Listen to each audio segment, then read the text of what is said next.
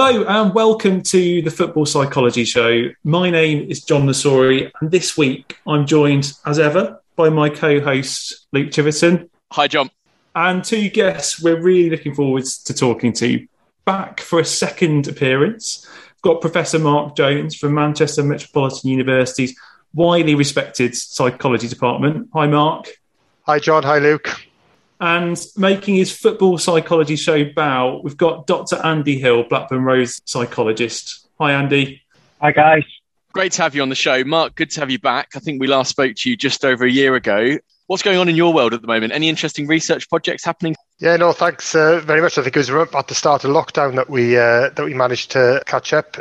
So we're continuing our work in stress, health and performance. We've got a few projects on the go across different domains, working some in sports, some in defence and security settings, and also doing some work with European Space Agency, looking at how people adapt to isolated and confined settings in preparation for lunar missions going forward. So we're collecting some interesting data with colleagues in a facility outside Moscow where people have gone for 8 months to practice for a lunar mission, and we're collecting some data on how they manage the demands of that environment and perform as well, doing the tasks they do in that environment. So that's one of our interesting projects that we have ongoing at the moment.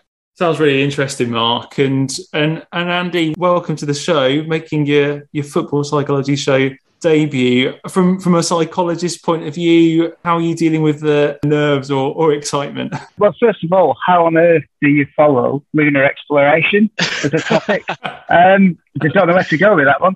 But yeah, I mean that sounds like an amazing project, that Mark.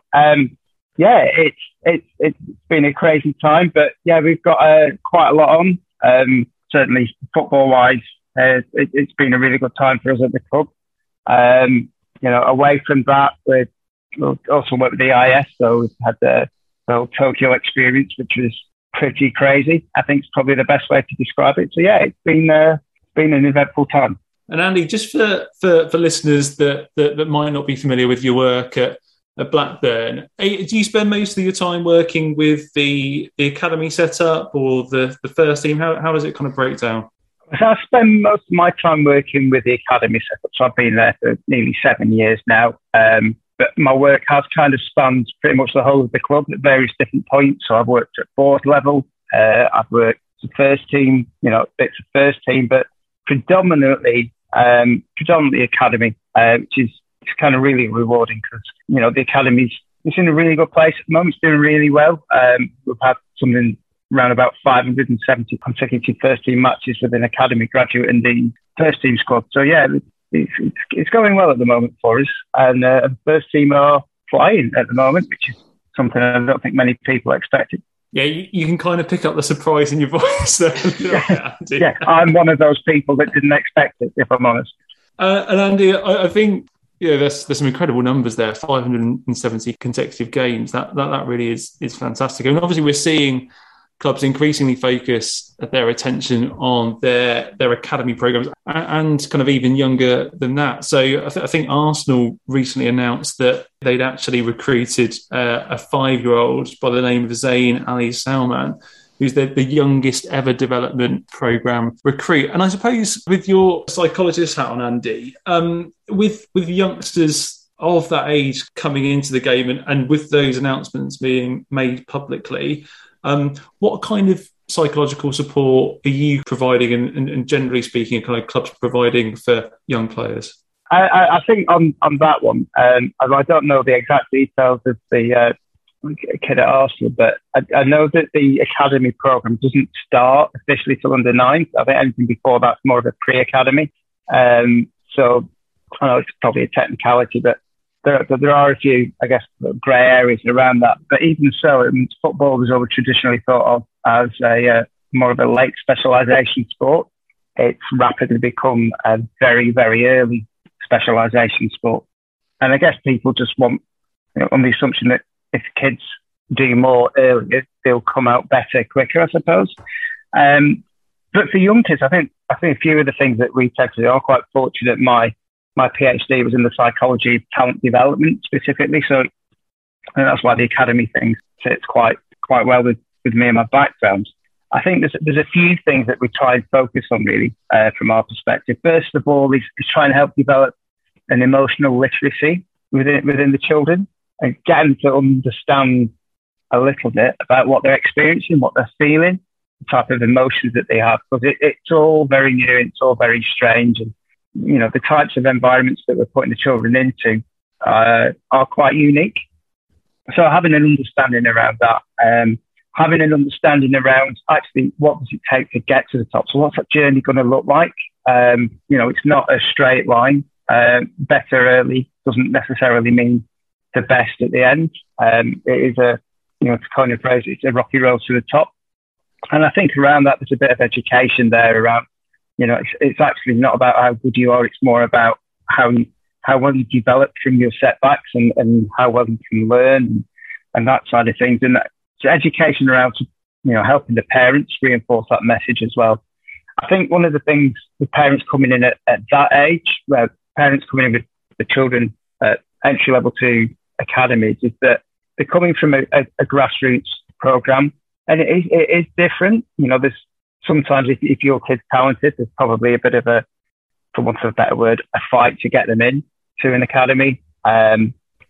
You get them in, but it's different because all of a sudden your kid's not the best anymore. So how do you manage that? Another longer term issue that we tend to find is that, a little bit later on in the academy experience, when people have been in there for quite a while, is that identity foreclosure. So basically their entire identity is wrapped up in being a footballer, and that's not particularly healthy. So, we do try and stop that happening where possible. But yeah, there's lots of, in short, because that was a really long answer to a fairly simple question. There's a lot of different strategies that we use to address a few issues. It was a long answer, but it was really, really interesting. Are all clubs kind of doing a lot on the psychology side when it comes to their young players coming in at the beginning of the academy?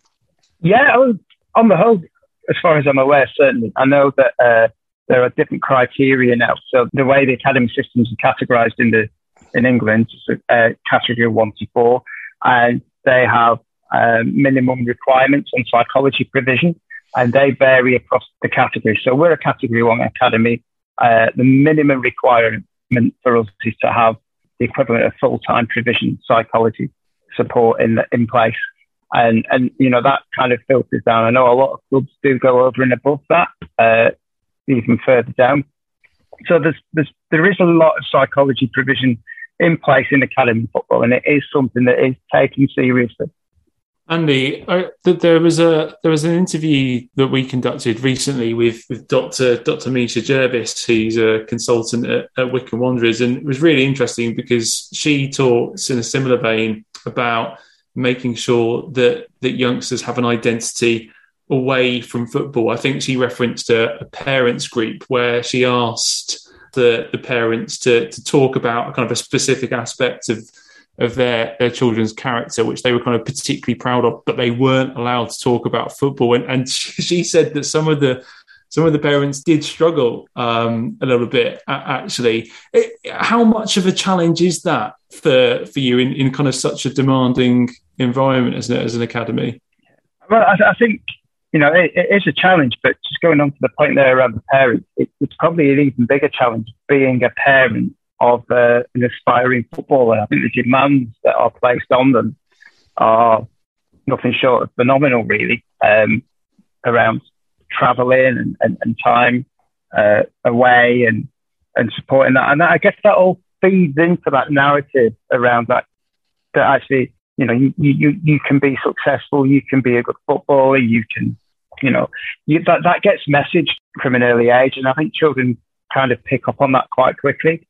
There are lots of different things that you can do to try and address that. But we have life skills programs for our scholars, for example. I know a lot of clubs do similar things just to try and open up their experiences, because essentially we're taking time away from other opportunities for children to develop other skills and other interests.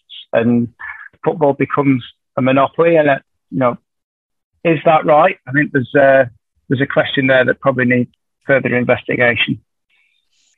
Mark, bringing you into this, what's your take on the benefits or I guess even the pitfalls of sports people getting involved in sports so early and the dangers that holds for them in terms of their focus on making it as a professional sports person?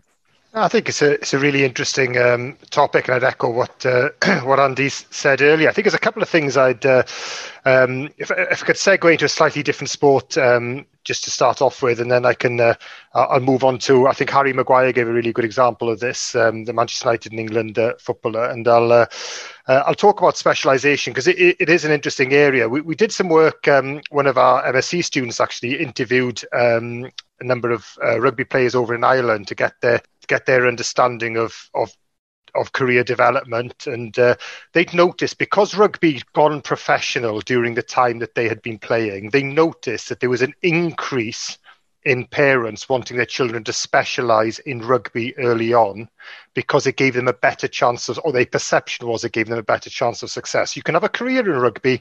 So actually the players are saying, what they're seeing now is the parents would bring their children in early and say, look, just as you can in football, you can have a career in football.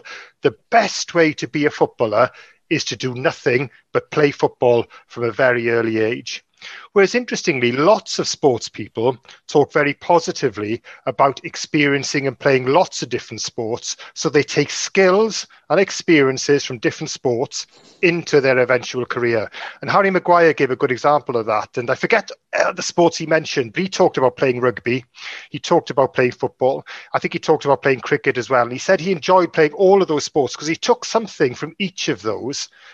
And what's always interesting as well is, Andy mentioned that earlier, that, you know, you have certain standards and perceptions of competence, how good you think you are. And if you're a really good footballer, you have your confidence and esteem and ego associated with being a really good footballer. But actually, if you're not that good a cricketer, or not that good a rugby player, or not that good a tennis player, it actually helps you develop the skills of learning how to compete when maybe you're not the strongest person on the court, or not the strongest person on the pitch. And you're learning different skills that you get exposed to there. So I think psychologically, as well as from a motor development point of view, being able to play lots of different sports and not specialising too early can be an advantage. Mark, that's really interesting. I can certainly identify with not being the kind of most skilled person on the pitch or the tennis court. Not sure that's done a lot for my football career, but I just there are always exceptions, John. Always exceptions.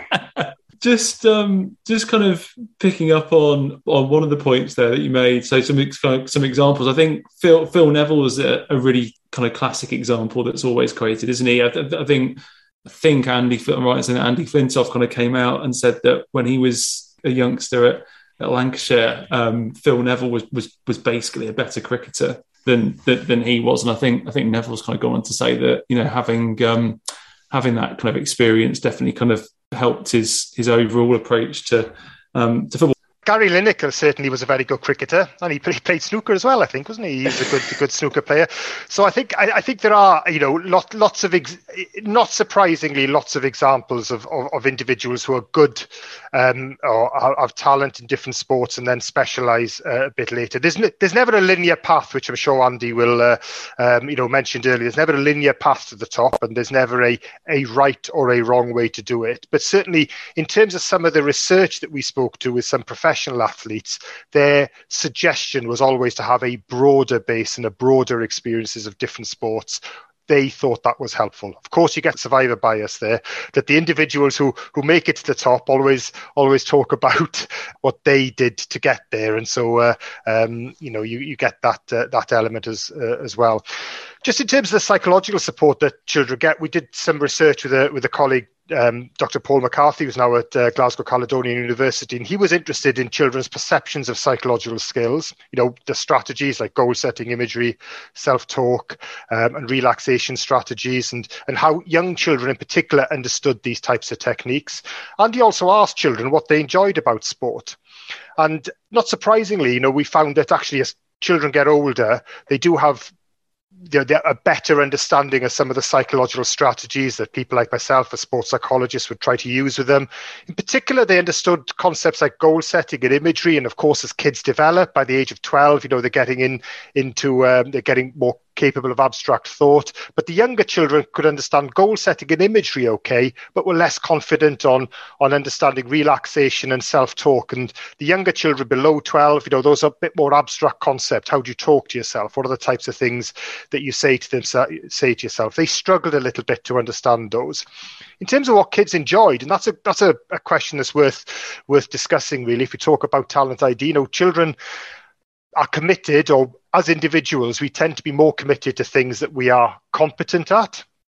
And that's certainly true for children as well, that we tend to be more committed to things that we have good friendships and social connections with. So I will tend to do things that I think I'm broadly okay at, and that I have some friends there to share that with. And children would talk in very similar terms about sport as well. But also certainly for all children, actually, mastery was important. They liked to think they were learning. They liked to think they were getting better. And they would do things they were good at. They would, provided they have sort of good social connections and good friends with them. And also they like to feel as though they're upskilling themselves, that they're getting better, that they're developing. And those seem to be the key things that came through from us in terms of understanding children's enjoyment in sport. And if we're talking about young children in an academy, then all the best academies would really be focusing in on some of those elements as well. That's a really interesting point, Mark, about the kind of psychological awareness of youngsters playing sport. A question for Andy here, I guess. Do you think that the players coming through the academy, that have had psychological support from a very young age, and that kind of emotional literacy and that ability to kind of comprehend what they're going through when they're playing a sport in terms of the mental side of things, have you noticed a trend in the time that you've been working at an academy level of players kind of coming out the other end who are more psychologically aware than the traditional footballer? And is that ultimately seeing a shift at the professional end of the game in terms of players being more interested in the psychological side of things? I think so. I think it's probably important to recognise that pathway to come through an academy and get into the first team is a long process. You maybe talk, you come in at 7 or 8 or 5 if you're at Arsenal, and you probably won't be playing first team football until realistically you maybe 18, 19, you might start to get in and around it then, maybe even a little later. The reason why I said that is, having only been at the club 7 years, you've kind of seen half of that. So for the players who've probably experienced psychology support at a very young age, around foundation phase, so kind of 9, 10, 11s, they've definitely noticed it with those who've experienced it more at the youth development phase, so 14, 15, 16. They have gone on to, seemingly apply it well and are open to having those types of conversations. Hopefully that will continue to get better. I think another thing as well is that psychological support. A lot of the time, I think when it's done well, is that kids probably don't realise it's happening. Yeah. You can do good psychology through helping coaches coach better.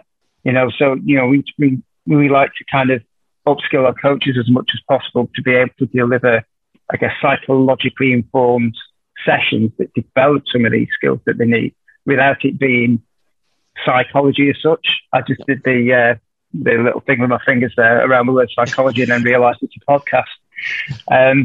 But that effective psychology, kids might not realise it's happening, but ultimately they are coming out of the system.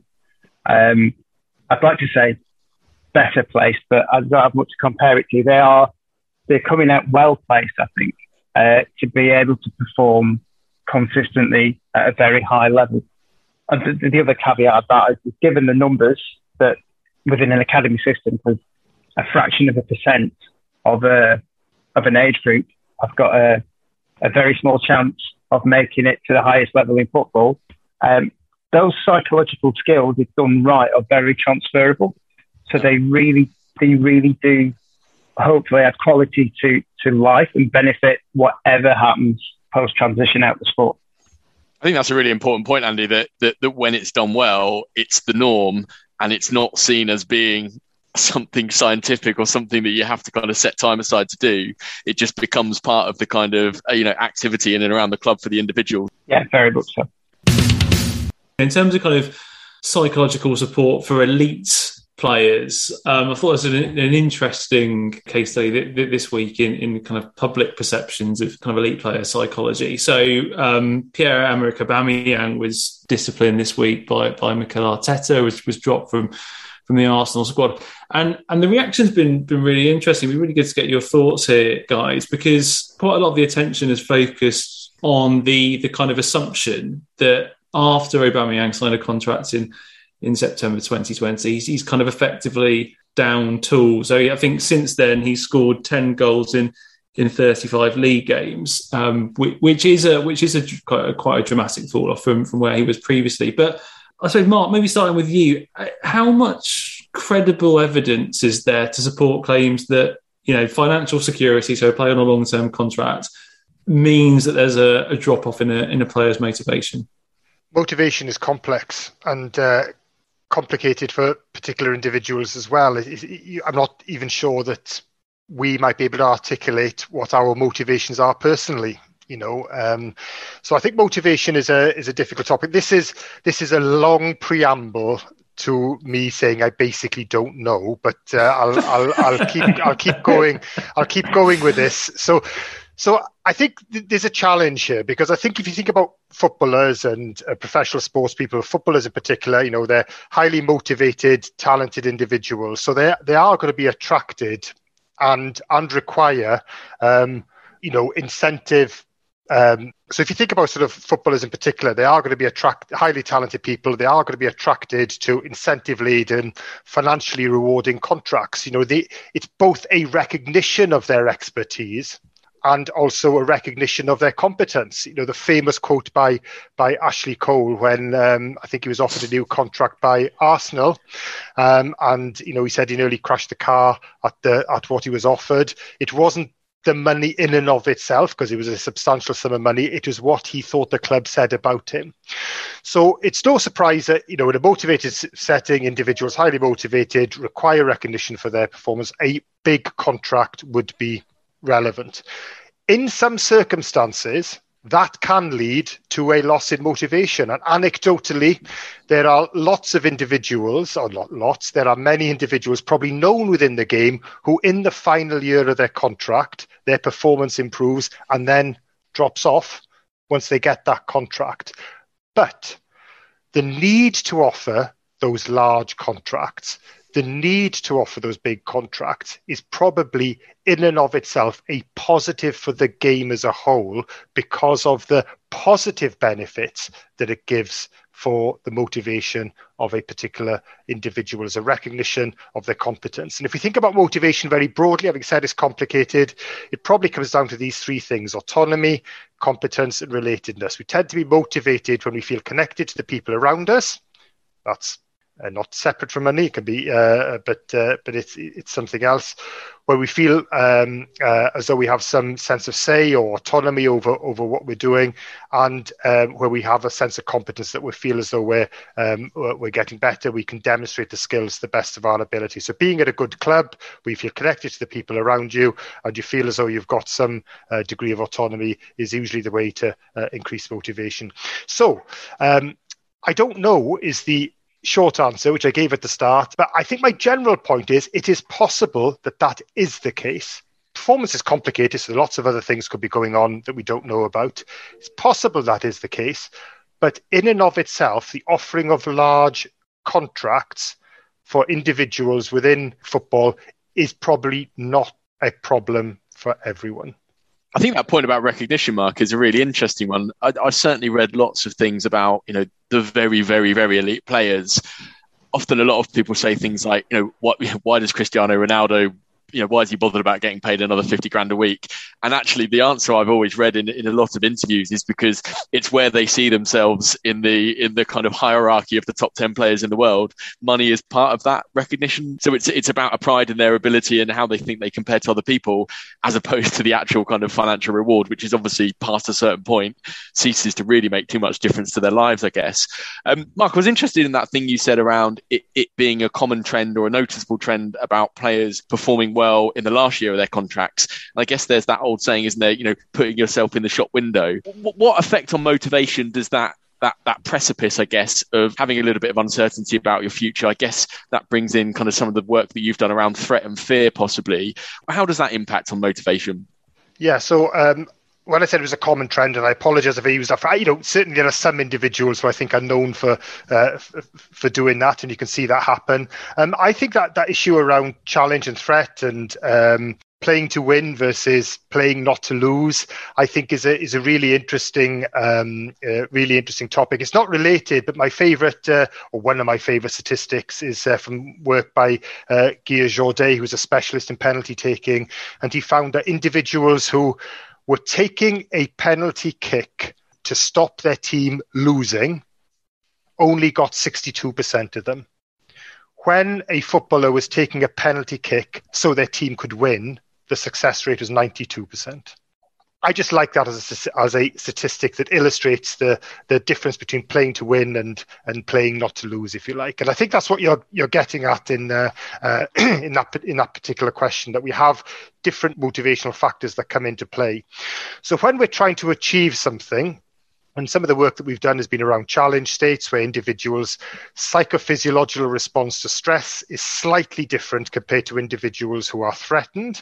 And the particular things that we're interested in are the cardiovascular reactivity. I don't want to bore you too much, but it's the amount of blood that goes to the heart over a minute, and then the constriction or dilation of the blood vessels. If we're challenged, and when we are challenged, we have a balance between the demands that we perceive and the resources that we have. So you're asking me to do something that's actually quite difficult, quite demanding. I'm going to play for a new contract. If I think I can achieve this, if I think I have the qualities, then we get the challenge response, increasing cardiac output, amount of blood going to the heart, dilation of the blood vessels. It's an approach response. I feel as though I can cope with these demands, and I'll go out there and I'll show you. Where we're threatened, we see little or no change in the amount of blood going to the heart, but the blood vessels constrict. That's the physiological response. How that manifests itself is in terms of avoidance behaviours. I don't think I can deal with this. It's too much for me. I don't think I have the resources to cope with the demands of playing for a new contract or performing for a big club like Tottenham Hotspur or whatever it might be. And in that situation, it's an avoidance response. So you see people sort of play within themselves. They play not to lose. They don't put themselves in positions to ask for the ball. And those types of behaviours manifest themselves. So I think, it's one of the really interesting areas is this distinction between playing to win and playing not to lose, a challenge state or a threat state. Now, how that manifests itself is individually different, and really depends on people's perceptions of the patterns of the demands and resources. Do they think they can cope with it? That manifests itself physiologically in the way the body responds to demands, but also psychologically and behaviourally in terms of how you see people playing out on the field there. So you see lots of people in different stages of contracts, different demands placed upon them, new managers coming in. It's such a complex, ever-changing environment, football. And that's just the club that you're in. You've then got to think about the opponents and the demands of the league that you're in and how that changes over time. So it's a really complicated picture, and people are always making judgments of success depending on whether they think they can cope with what they are faced with. I guess what that articulates, I think, is it's about how a player frames coming into the last year of their contract. There's probably players out there who see that as an opportunity to maybe get a move or maybe get a bigger contract, in which case there's the challenge response. I suppose there's players, and this is probably more common further down the league pyramid as well, where actually it's a threat to your livelihood. You're wondering if the next contract you're going to get is going to be at a smaller club at a lower level. And I guess that could create some of that avoidance response that you're describing. So I think that does articulate something that we can understand in terms of how players might respond. Andy, just out of interest, how does this play out on the training pitch, so to speak? What using that theory that Mark's talked about there, what kind of techniques do you employ to make sure that players are motivated? I remember a colleague of mine at the ISU, Gilmore, telling me this great story that really resonated with me, because it was about new parents and being motivated to get up and feed their child. And as someone whose youngest daughter didn't sleep for 2 years, the first 2 years of her life, it really struck a chord. And he was saying the difference between commitment and motivation. So to be, parents aren't motivated to wake up 3 times in the night and go and feed the child and change a nappy, but they do it because they're committed to it. And it's more than just that thing that they're doing. It's part of the bigger picture. And I really like that. And it kind of taps into, I guess, a values-based approach around kind of what's important to us. Because the work that I've done with players is kind of always tried to base, rather than use goals as something to try and achieve, more have values to set a direction of travel. So approaching things from a values-based perspective found really, really helpful. So, for example, that might be, okay, what type of player do I want to be? Actually starting to look at, internalizing that and making that part of their identity. Who am I going to be in this moment? Or what kind of decision would this type of footballer make? And making it bigger than the money. I think that's been really, really helpful.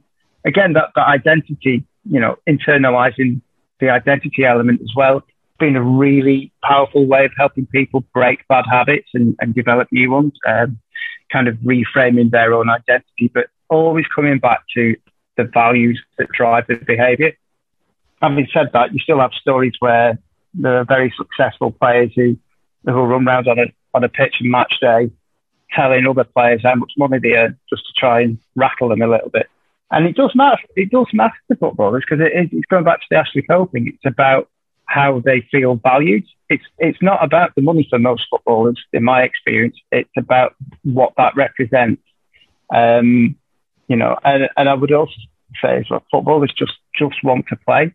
I was fortunate enough to do some work with one very well-known player who's played in the Premier League all of his career, earn the type of money in a week that would take me years to earn.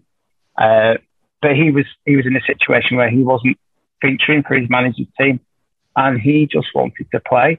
And I think we sometimes forget that. We look at these people and, we see them on TV and we see them at football stadiums and we see them as footballers, but they are people who are doing the job, who are very lucky to do a job that they love. It's well paid, but more importantly, 9 times out of 10, it's a job that they love.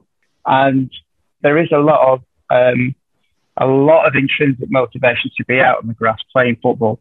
And I think just the wider picture, we do sometimes lose sight of that. And it's quite an easy narrative, I guess, to kind of jump on that. They've just got a big money contract now, so they probably won't be motivated. But actually, generally, in my experience, a lot of them are. Andy, I think that's a really good point. One of the things we constantly do on this podcast is we kind of explore those classic sayings and perceptions that fans have of football, which kind of just oversimplify it and try and make it very black and white and easy to understand. And there's often a lot more complicated stuff going on. Like Mark, as you said, you don't know the answer to things about motivation. Therefore, it shouldn't be, fans should probably think about that when they just say, he's got a big contract, therefore he's not trying anymore, because it's probably a lot more complicated than that. Andy, I wonder, we talked a bit about young players. And really interesting the sort of values-based approach that you mentioned there. Do you think the new generation of footballers and I guess the new generation in general in society, do you think they're motivated differently to kind of older players? Potentially. It is a dilemma myself and a couple of colleagues we wrestle with on a weekly basis. We're 100% in the Generation X category to the point where we've probably both read the book, but we've gone full circle now. We're probably on Generation B or C. I think it's gone through the Ys and the Zs and stuff. It's difficult. It is difficult. There are some fundamental similarities, that we all have with each other. But again, contextually, it's different. I guess the social landscape's very different to what it used to be.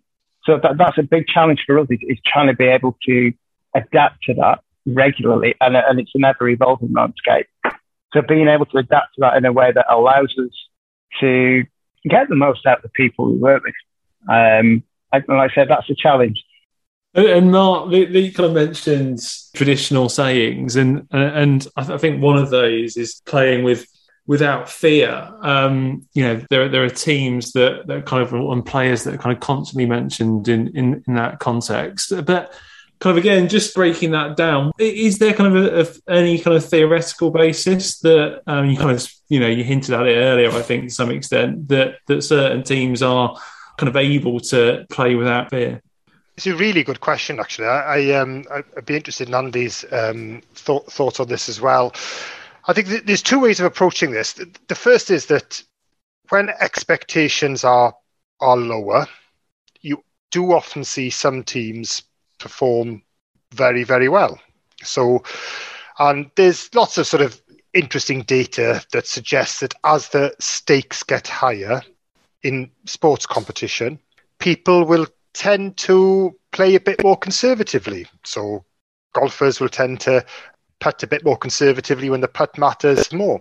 So they might leave it a bit short rather than hitting the ball hard enough so that it definitely reaches the hole. So there's lots of other examples of that around sport as well.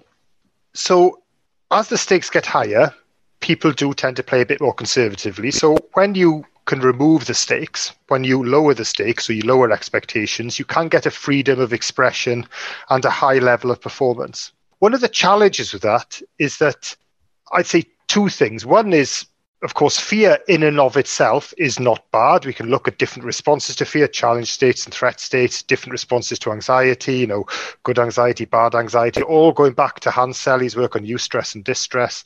And anxiety in and of itself can be a powerful motivator, that when people feel nervous, that they feel as though they're under pressure, they can actually use that as a motivating factor. And anxiety and nerves and fear in and of itself can be helpful to performance. It's there as a response to help us manage the demands that we're faced with. So I think there's one thing to say about that fear in and of itself isn't bad. So certainly removing it, you don't have to remove it to play well. I also recognize that individuals, when expectations are low, can play well, but you don't have to remove the fear. Because one of the difficult things, or the holy grail, if you like, is to be able to play well when the expectations and the demands are high. Because imagine a situation where you don't have high expectations, but you perform well. What happens then is that expectations will change, and individuals will, from the crowd, from the managers, from the players themselves, will suddenly think, we should win here. It would be dreadful if we lost to these people. They'll come up with some of those phrases that are perhaps less helpful. And so expectations do change, but you need to be able to manage and cope with the demands of high expectations if you are going to be at a successful football club.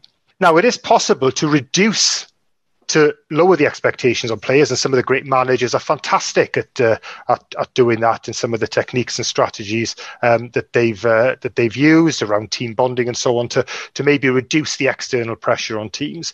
But it'd be interesting to get Andy's points, because certainly you'd think that one of the difficulties, or one of the challenges rather, not the difficulties, is that you have to learn or find strategies to be able to manage expectations of success. And interestingly, what you often see is some really nice interview data from athletes that when they achieve success, one of the things that changes is their own expectations of themselves. I don't want to get a Welsh person into every podcast, but I'll mention Terry Griffiths, a snooker player. He won in 1979, which is a long time ago now. But when he won the World Championships, he said he was world champion now, so he had to play like a world champion. And his expectations of himself rose. And because of that, he started to rework his technique after becoming world champion to increase his performance and his standards even higher. When you think about it, that's really, really interesting and a bit strange that he became world champion playing a certain way, but his expectation of himself changed. He tried to remodel his technique, his form dropped off a cliff, and then he went back to his old way of playing. And there are lots of examples of individuals across different sports. When they achieve success, they think 20 or 50 million pound striker shouldn't miss those chances. £40 million defender shouldn't be beaten at the near post by a striker going across them. They change their expectations of themselves. And the challenge for the players, the managers, the teammates, and all the support staff is to help people live, cope, and thrive with those high expectations. Andy, what's your take on that? Because Blackburn are probably a club that has certainly benefited this season, probably from slightly lower expectations to what they were used to in previous seasons. I was listening to the BBC over the weekend, and Bradley Johnson was being interviewed saying exactly that. The group this season under Tony Mowbray, there was slightly less expectation about what they could achieve this season, and that's kind of taken the shackles off a bit. And he was putting some of the success that Blackburn are having this season down to that. What's your view? Well, my first view is I've got to be very careful how I answer this question. My second view is no, there's a lot in that, and I completely agree with everything that Mark's just said as well. I think you start looking around playing without fear, and you kind of where fear exists, you tend to get the process behind it. There's that emotional, instinctive reaction, that threat state. There's a threat appraisal.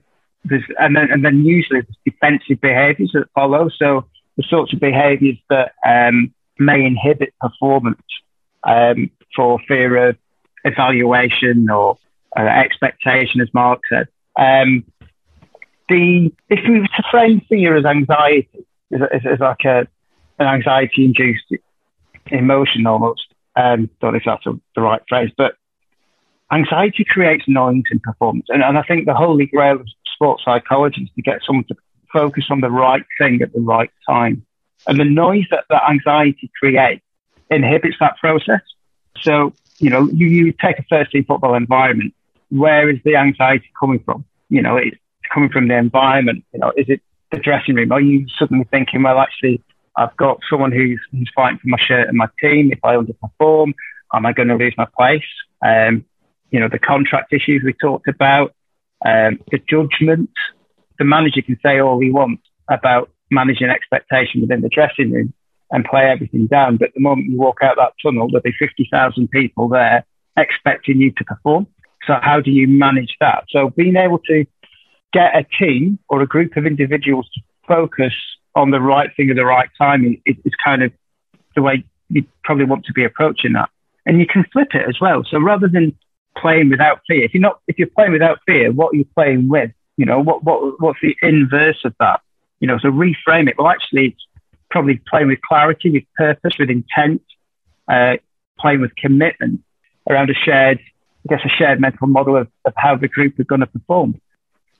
So addressing that side of things for me is really important, and have a clear understanding around what we should be doing at any given point. And I know there's been footballers recently in Premier League teams who said it's like we don't know what we should be doing. And that, to my mind, is what people allude to when people say, they're playing with fear. So anything you can do to reduce that anxiety. The reduced expectation of maybe slightly underperforming last season, perhaps in Blackburn's case, that's led to reduced expectations this season, which has probably allayed a lot of that anxiety and allowed people to focus on the right thing at the right time more often. And that's how you get a better performance. Really interesting that you talk about anxiety, because I suspect that with COVID cases on the rise, there might be players out there that are becoming a little bit more anxious about taking the field or training with colleagues. Just from kind of your kind of perspective, what kind of are you seeing at the moment in terms of how players are reacting to kind of what's going on with COVID at the moment? I mean, I'd come back to the point around players are humans.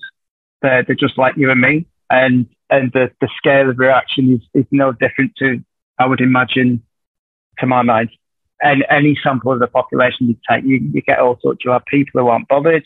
You will have individuals who are generally quite concerned. You will have people who it's had potentially a very big impact on their lives and their loved ones and their families. So, yeah, there's varying levels of anxiety around that.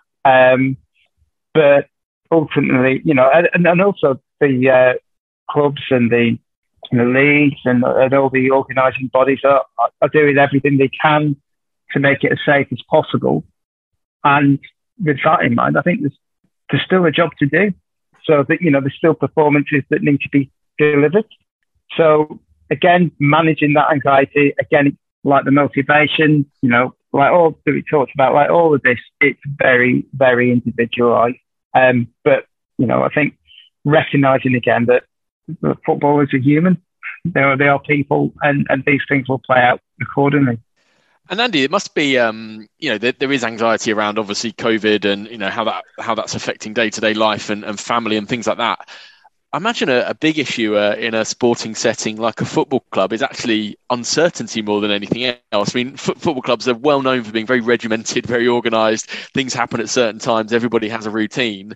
And at the moment, there's kind of games being called off last minute, new testing procedures, different protocols to follow. That must really disrupt like the training ground in general. Have you noticed that in your work over the last couple of weeks? I mean, it does certainly have potential to do that. I mean, a lot of these procedures that are probably coming back into place were in place 18 months ago. So they're not necessarily all that new. All of a sudden, everyone's wearing face masks again. Okay, right. Yeah, well, there's a small period of readjustment to it, but, we've all been there before. We kind of all a bit more comfortable with it this time round. It's less of a jump. I think around the, things changing is sport is very much, historically we've always focused, it's all about the process, just focus on the process. The score will take care of itself. Don't think about the outcome. Just do that. All right, so if where there's uncertainty, it kind of needs to be met with adaptability. And adaptability is all about focusing on the outcome and finding a process to get that. So almost flipping it on its head. So, what do we need to do? Well, we need to make sure that the squad stay healthy, stay safe, and they are able to train and then perform as and when required. Brilliant, right. So what does that involve? And we can go and do that rather than focus on the processes. The other thing is as well is speaking to that uncertainty and acknowledging that uncertainty rather than pretending it's not going to happen. That's really important too. So, this may or may not happen. This could have or couldn't change. So be prepared for those instances. But then conversely, where is the certainty? Well, actually, we know that we can train in the morning and we can train normally. So we focus on that and do that right. So looking where the certainty is, I guess, acknowledging the uncertainty, creating support for those who are potentially going to find it a difficult period. But ultimately, you've got to roll with the punches. Guys, just before we sign off, I just wanted to just get a really quick view from you both on some comments from Ralf Rangnick recently, who's kind of come out and appointed, one of his first kind of public moves has been to appoint a dedicated sports psychologist at Manchester United for the first time in a long time. And in the context, certainly of the British game, it's quite, I think, quite refreshing to see a manager talk really candidly about the value of performance psychology. Mark, maybe just starting with you. I don't know if you had any kind of thoughts on those comments.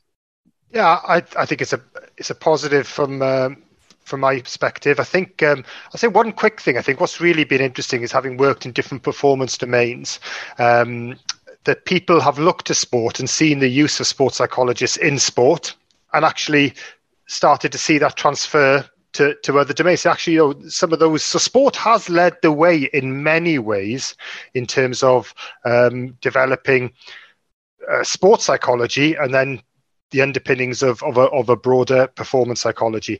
I think it's positive. I think all publicity is good for sports psychology.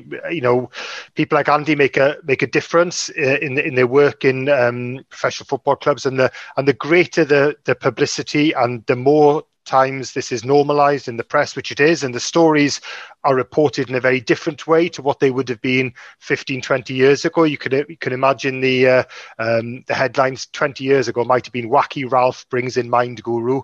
It wasn't. That wasn't the headline. Now it's reported in a very much matter-of-fact way. I think it highlights the profession in a positive manner. It normalizes the work, and for me, working in sports psychology and working with other sports psychologists, the more this is normalized, I think is better and a positive occurrence. Andy, I don't know if you had any kind of views on that. Yeah, I kind of echo Mark's sentiments there. Really, I think it's great that it's a bit of a good news story, if you will, for the discipline. It's out there. I mean, it's not new. It's happened in lots of other top flight clubs around the country with some very, some of this country's best sports psychs have worked with some of the top teams. It's maybe not been as commonly known.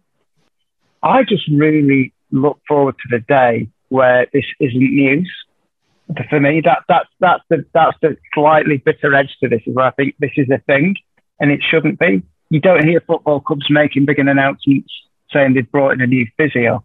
I think when we get to that point, I think we know as a discipline, we've done a good job, where the sport has really bought into us, and it's commonplace. And I think that's what we need to aim for. And I think we kind of, again, as a discipline, sports psychology needs to be working towards this. I mean, we've definitely said that on this show 1,000 times, Andy. Like, actually, the idea that, if a football club announced that they've got a big data department, that would just not be news anymore, would it? That, that's such a normalised part of the game now on the tactical side. It feels like, the next step for sports psychology is that is just an accepted part of the setup at a football club. Exactly. And it might be, there may be a reason why this was made public. So, like I say, I know other Premier League winning teams have had embedded sports psych in place, but if you look at the previous managers at Man United where it has been overtly frowned upon, then it's kind of, maybe there's a little bit of that and they're making an issue of it, but at the same time, the fact that it's a story doesn't surprise me. Long may it continue, and hopefully it stops being newsworthy in time.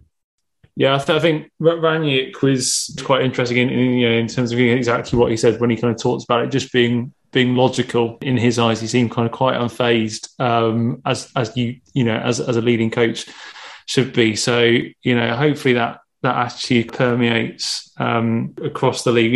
In instances when maybe the clubs aren't quite as forward thinking. Well, guys, thanks so much for your time today, Mark.